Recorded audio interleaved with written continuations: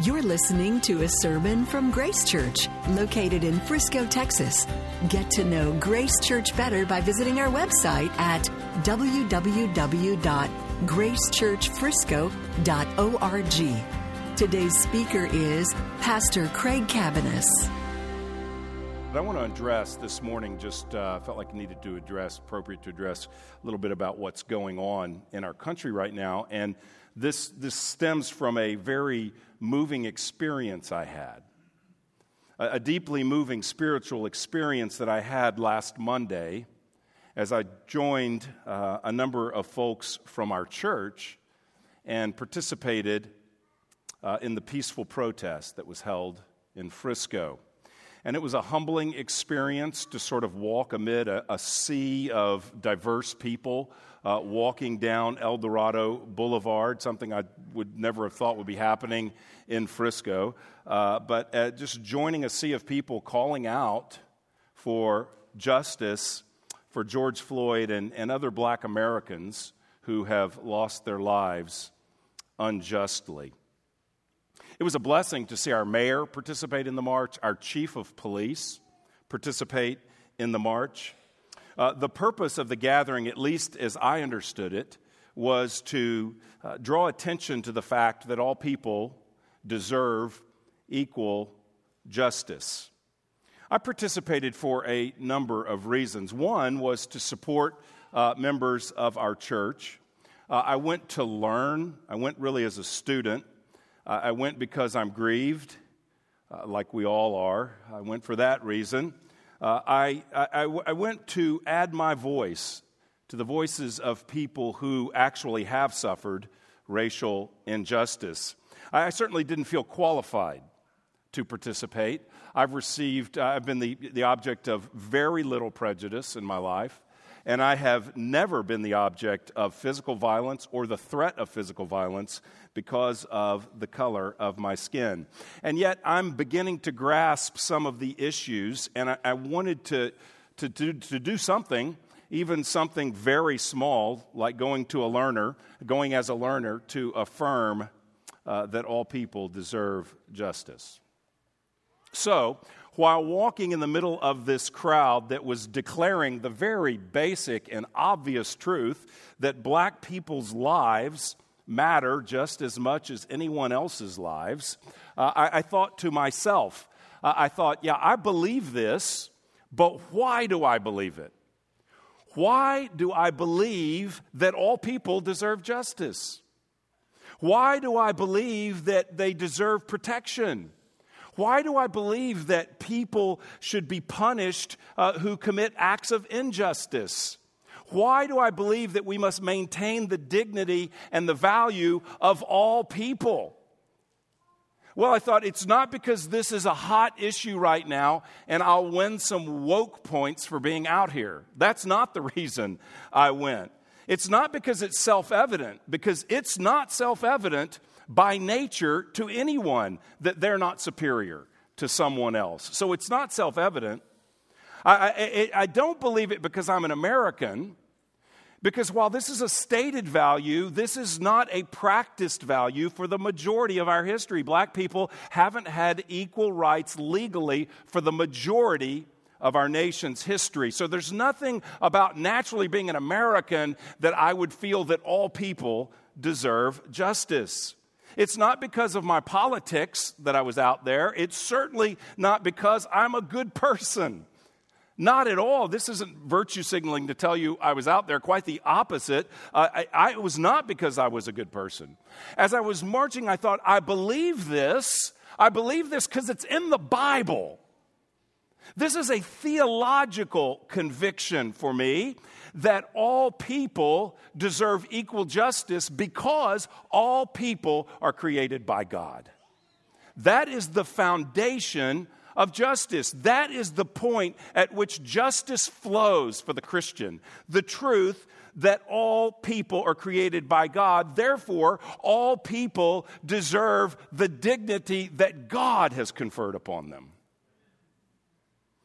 really just have 2 points and some application. The first point is we are created by God. The passage that Chauncey read for us this morning, we are created by God. Genesis 1, the scripture says that God created all things. But when we reach the 6th day, something different happens. At the 6th day, in verse 26, God says, "Let us make man in our image." So we get this unusual picture of the Godhead deliberating internally.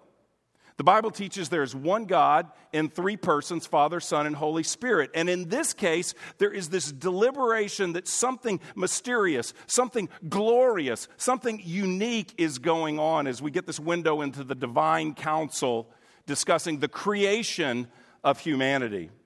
Verse 27 is loaded with meaning, but the point is clear about verse 27, and that's that God created humanity. It's mentioned 3 times. So God created man in his own image. In the image of God, he created him. Male and female, he created them. The emphasis is that God created. And this is so important when we think about matters like biblical justice. That we are not the result of random time and chance, but we are personally created by God. And not just Adam and Eve. For in the Psalms, the psalmist writes, Psalm 139, "You formed me in my inward parts. You knitted me together in my mother's womb. I praise you, for I am fearfully and wonderfully made. Wonderful are your works. My soul knows it very well." Each life, fearfully and wonderfully made.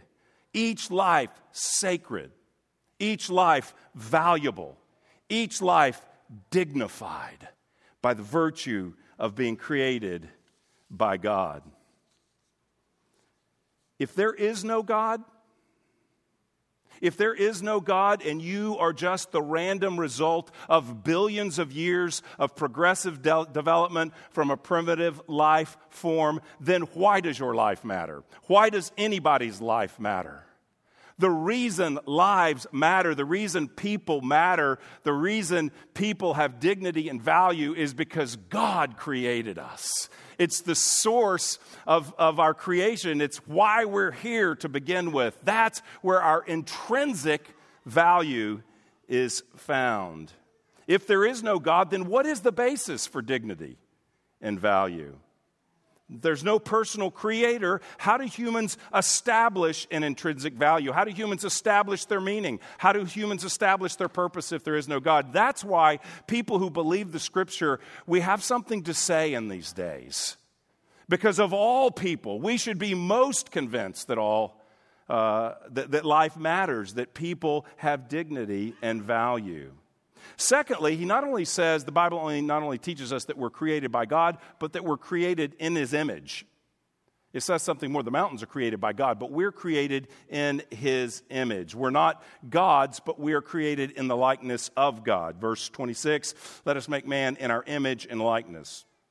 Verse 27, He created man in His own image. In the image of God, He created him. So we're created in the image of God. What does that mean? Probably 3 things. If you look throughout Scripture, and particularly Genesis 1 and 2, and consider what it is that's described in the creation of humanity, being in the image of God means probably 3 things. One is resemblance. That each person has characteristics that resemble the Creator and distinguish us from the creation. All people are created to resemble God. In what ways? Well, consider this. In chapter 1, we find God creating, and we realize that God has intelligence, God has reasoning as He orders the creation. And so each one of us is created with intelligence and the ability to reason, unlike the rest of creation. No other part of creation can reason like humans. We are the very pinnacle of God's creation. God speaks, and He creates humans with the ability to communicate and speak as well. God appreciates what is good morally and aesthetically. After each day of creation, He says, and He saw that it was good. After the 6th day, He saw it was very good. But God is making an assessment of what is morally and aesthetically good. and we have that ability as well.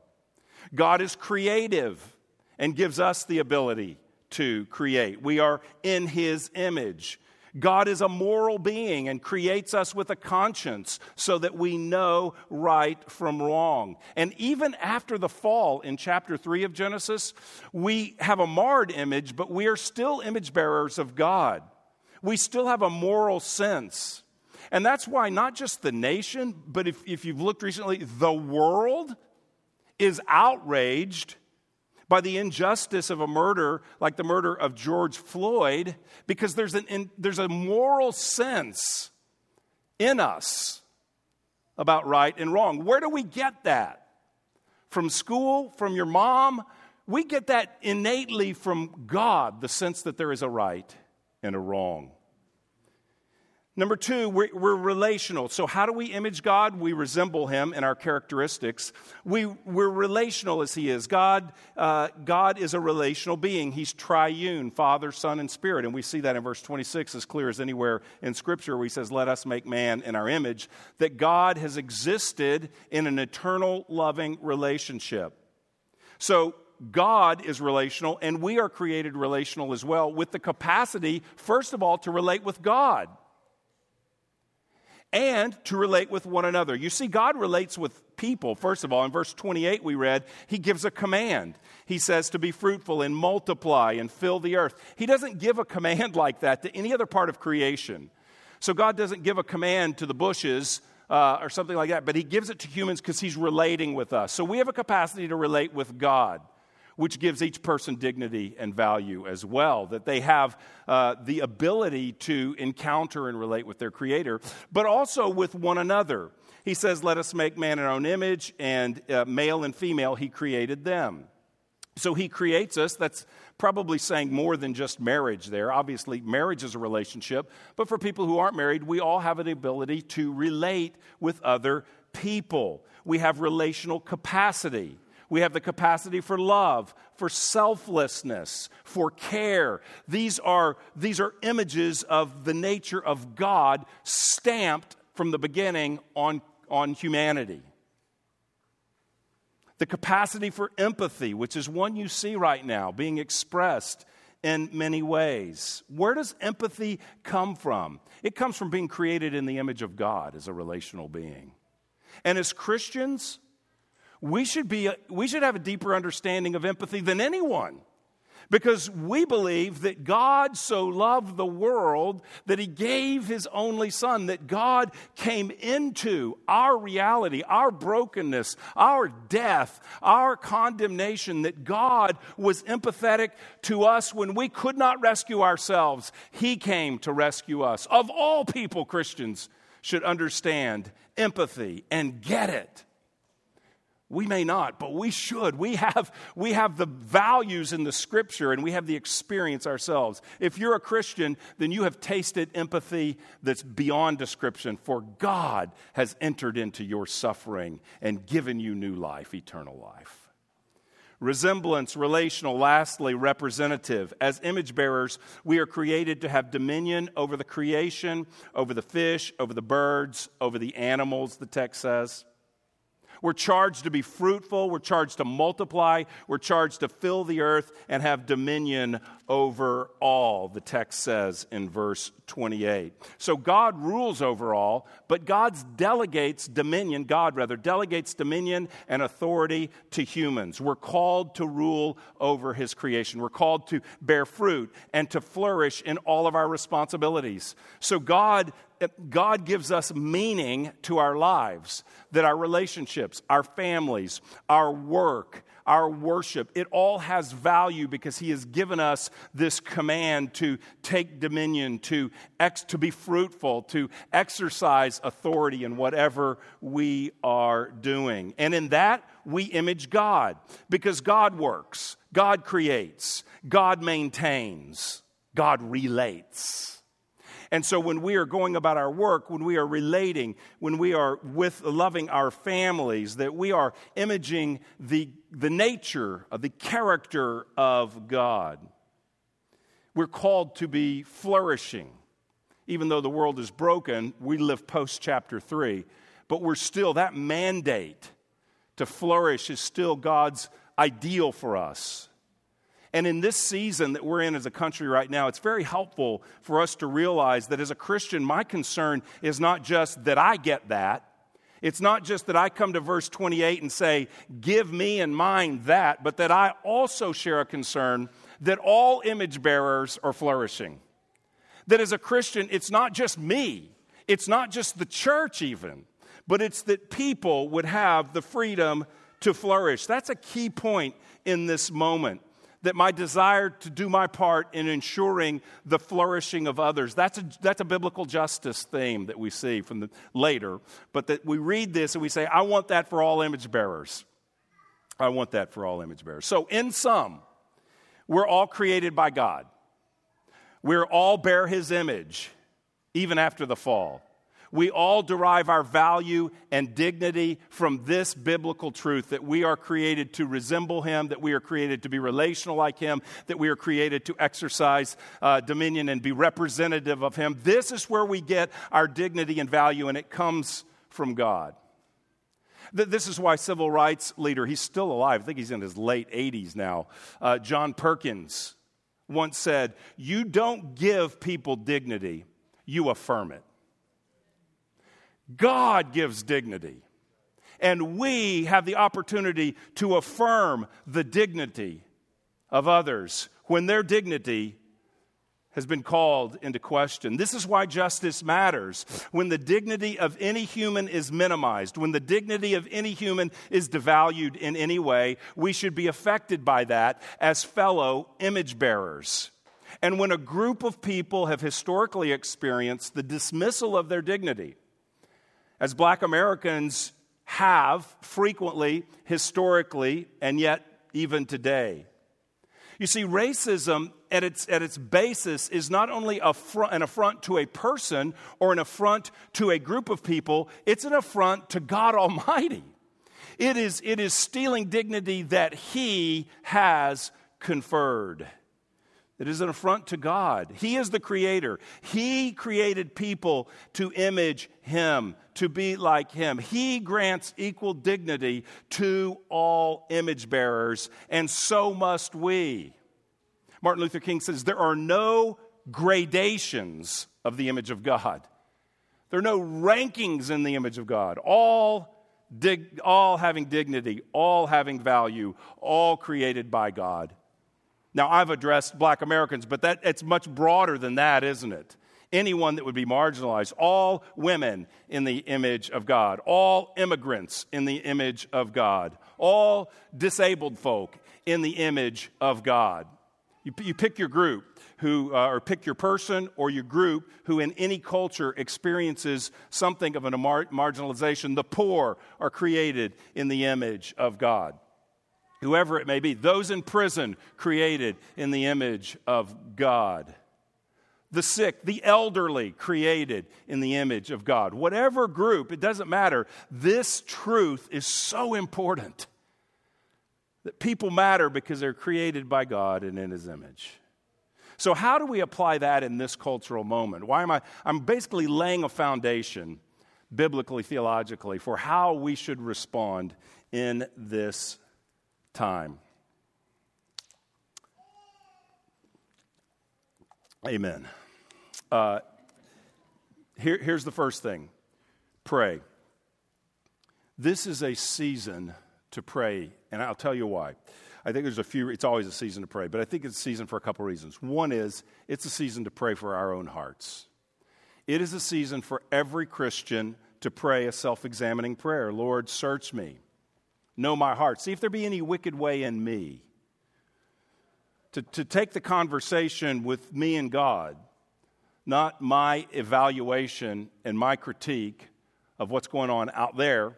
How about praying for my heart? It's a time to pray, given this cultural historical moment. It's a time to pray for our Black brothers and sisters who feel a tremendous pain, loss, grief, sorrow, anger in this season. You don't have to be Black to feel that, but I'm just saying obviously, for our black brothers and sisters, this is a time to pray. To pray for the African American community, for the African American church and witness ministry in our country, but that's an appropriate prayer. It's a time to pray for our nation's leaders, our local leaders, our governor and leaders at a state level, our president, our Senate and House. It's a time to pray for our leaders. It's a time to pray for our police officers, those who have responsibility to exercise authority in the way they do in our country, to pray for their safety and to pray for their repentance where needed, but to pray for their safety, their security, God's blessing upon them as well. So it's a time to pray, isn't it? Another reason I think it's a time to pray is because of what we studied in Daniel, that this is a spiritual battle. We're talking about something that is historical and deep and spiritual. I really believe the reason prayer is important right now, because what is happening right now is not a battle between fundamentally the left and the right. It's not a battle between black and white. It's a battle between the kingdom of God and the kingdom of the evil one. When we're talking about justice for people, we're talking about the kingdom, values of the kingdom of God. We're talking about why did Jesus come to redeem and to restore. Ephesians 6 says, I know this can feel so horizontal. What do you think about this? What do you think about that? Well, they're doing this, they're doing that. They said this, they said that. It can feel so horizontal. This political party against that one, this ideology against that one, this history against that one. It can seem so horizontal, but it's vertical, I believe. Ephesians 6 says, we do not wrestle against flesh and blood, but against the power, the rulers, against the authorities, against the cosmic powers over this present darkness, against the spiritual forces of evil in heavenly places. I believe you can see the principalities and powers work, and I believe you can feel their forces in a palpable way in these days. There's anger and hatred and violence. This is a time to cry out, God, bring your peace, bring your justice, bring your grace and your gospel to bear in a time of hurting. It's a spiritual battle. And by that, I don't mean that we go out and start calling out, this demon or that demon over that area. I mean, we go to God and ask God to do battle based on his victory in Christ. Pray. Number 2, listen and learn. It's a time to listen and learn. Let me address those in the majority culture. That would be me. And in our country, that's white people. The majority culture. You may be from another nation. We have a lot of internationals in our country. With you visit your home, you might be in the majority culture there. I don't know. But I'm talking about in the U.S., the majority culture. It's a time, I think a key scripture is to be quick to hear, slow to speak. Quick to hear, slow to speak. That means leaning in to learn.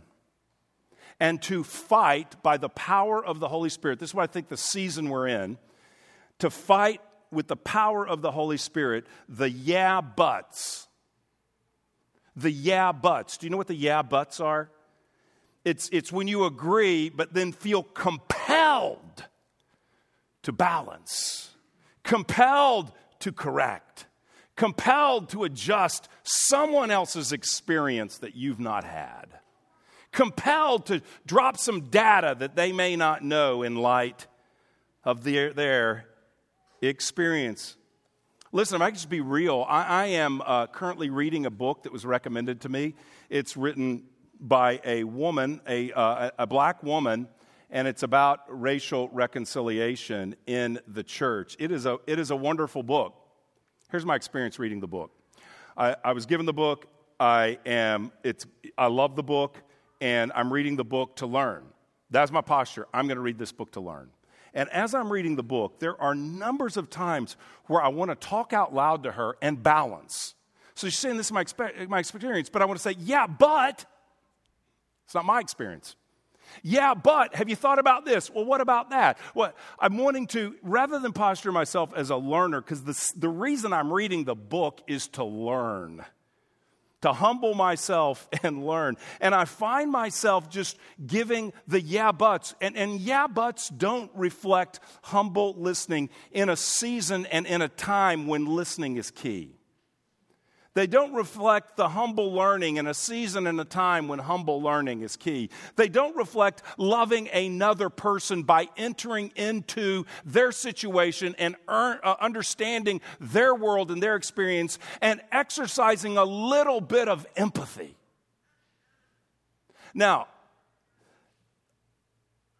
every husband knows what I'm talking about.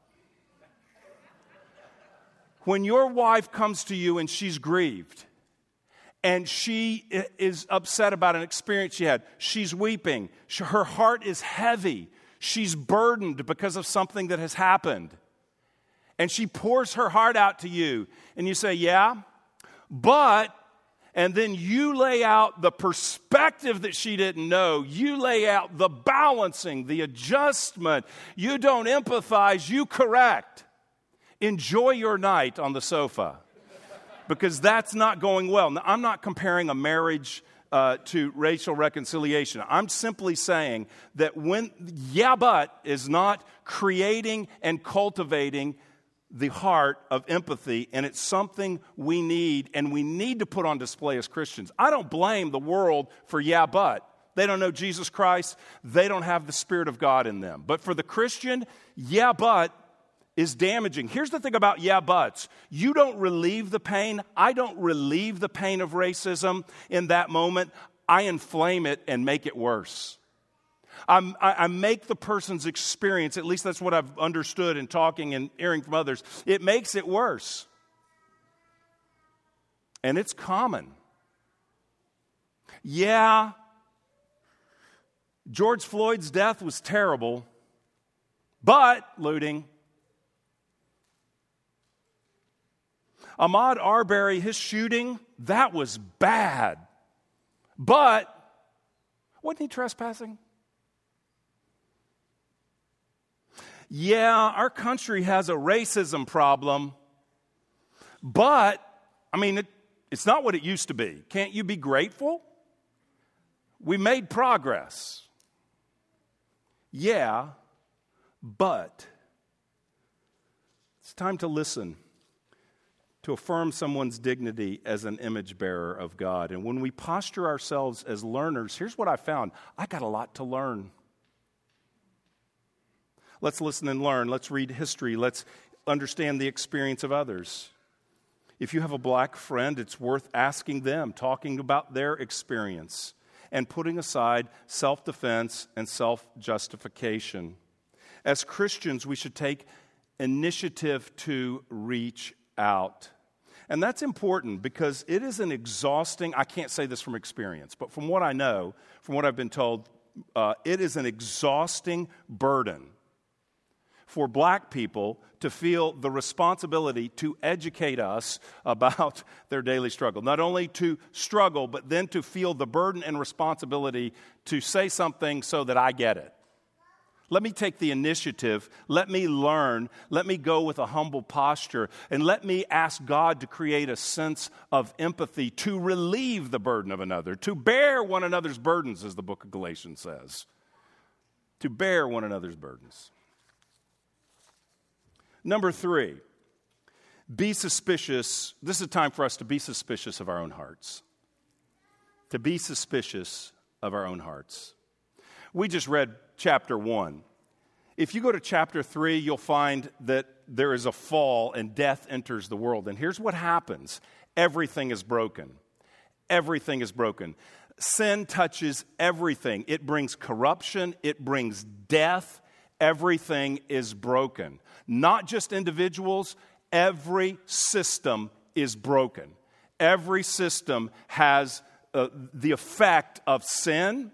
It has the effect of people. It has the effect of principalities and powers and their rule and reign at points. And so everything is broken.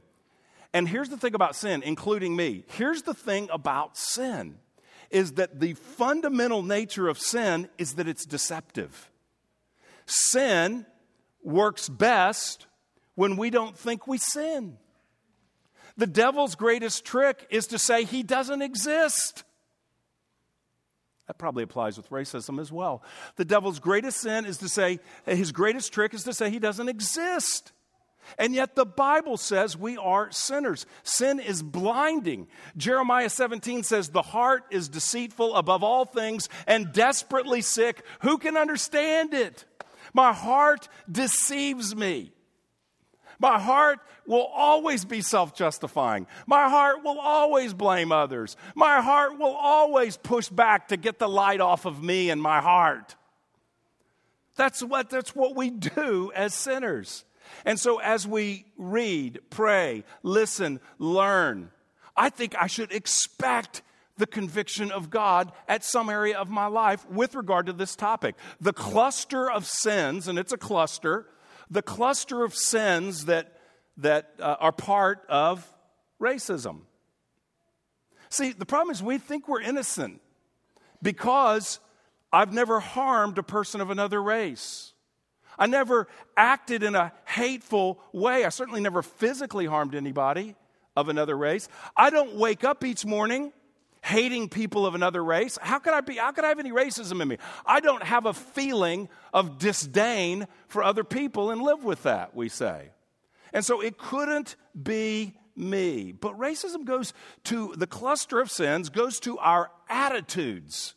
It's prejudging a person. It's assessing a person based on their race. And it's so hard for anyone in the church to admit this. Could we have a moment here and just consider that I can come to community group and I can say, I'm battling greed. Yes, brother, me too. Let's pray for you. I'm battling pride. I'm battling lust. I'm battling anger. Oh, we understand that. I'm battling impatience. Yes. I'm battling all kinds of selfishness. I can come to the group and say, I am a sinner. I am blinded by sin. I am fallen. I am a greedy, proud, lustful, angry, impatient, selfish man. But a racist? No way. No way have I struggled with that one. That's the one that I don't struggle with because I got a black friend.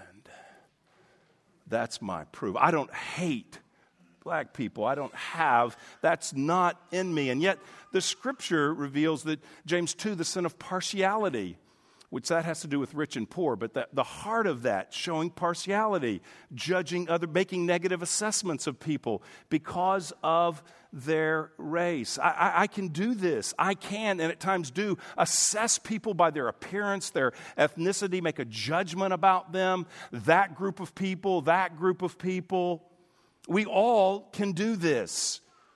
I can think that my thoughts, my ways, interact with another culture somewhere, anywhere. And I can think my thoughts, my ways, my culture, it's subtle. I'm not looking over and going, I'm better than that guy, better than her, better than them, better than their whole race. I'm not doing that. But I think subtly my way's better. I'm right. I know better. I can judge people of another race, another religion. Think, they're a Muslim? Okay, I know some stuff about them already. It's so subtle. Judge people because of their religion, their culture, their ethnicity. It's just a subtle thing that I'll never see if I don't say, Lord, search my heart and help me as a Christian to say, as soon as I say I would never commit that sin, I'm in dangerous ground. Need to be careful lest I fall, the scripture says at that point. So there'll be no change until we acknowledge what's real in my heart. And it grieves me. And I need grace to be forgiven. And I need grace to change. Listen, friends, it is easy, and praise God it's easy. Praise God it's easy for the unbeliever. Praise God it's easy to be outraged at the death of George Floyd. Thankfully, that's an outrage, universal outrage. Thankfully, it's easy to be outraged by the death of George Floyd. It is not easy to examine my own heart. It is hard to pray like the tax collector who says, Lord, be merciful to me, a sinner. It is easy to pray like a Pharisee who says, I thank you, God, I'm not like others who are racist. That is the attitude of the Pharisee. And Phariseeism runs deep in us all for all kinds of matters and issues. I'm not like them. It would be better to stop and say, search my heart, O God. I don't know my heart, O God. I'm not going to confess false sins that aren't there, but show me what's there. I pray, I listen and learn. I take a heart of suspicion towards my sin, period. This one in particular. And then take a step. It's often hard to know what to do. I don't know what to do at times like this. I mean, very difficult. I mean, a few things we can do. I think we can talk to our children. If you have kids, I think we can talk to our children about the theology of creation, that we're all created in the image of God. So don't teach them kumbaya, like all people are great and wonderful, we're all equal. Let's go to the Bible and say, why is the Bible, what's the biblical foundation for why everyone has dignity? So I think we can train the next generation. If you have a place of influence, you can speak up. Some of us in the marketplace, in your job, you have ways that you could foster equity, that you could seek to ensure that others flourish.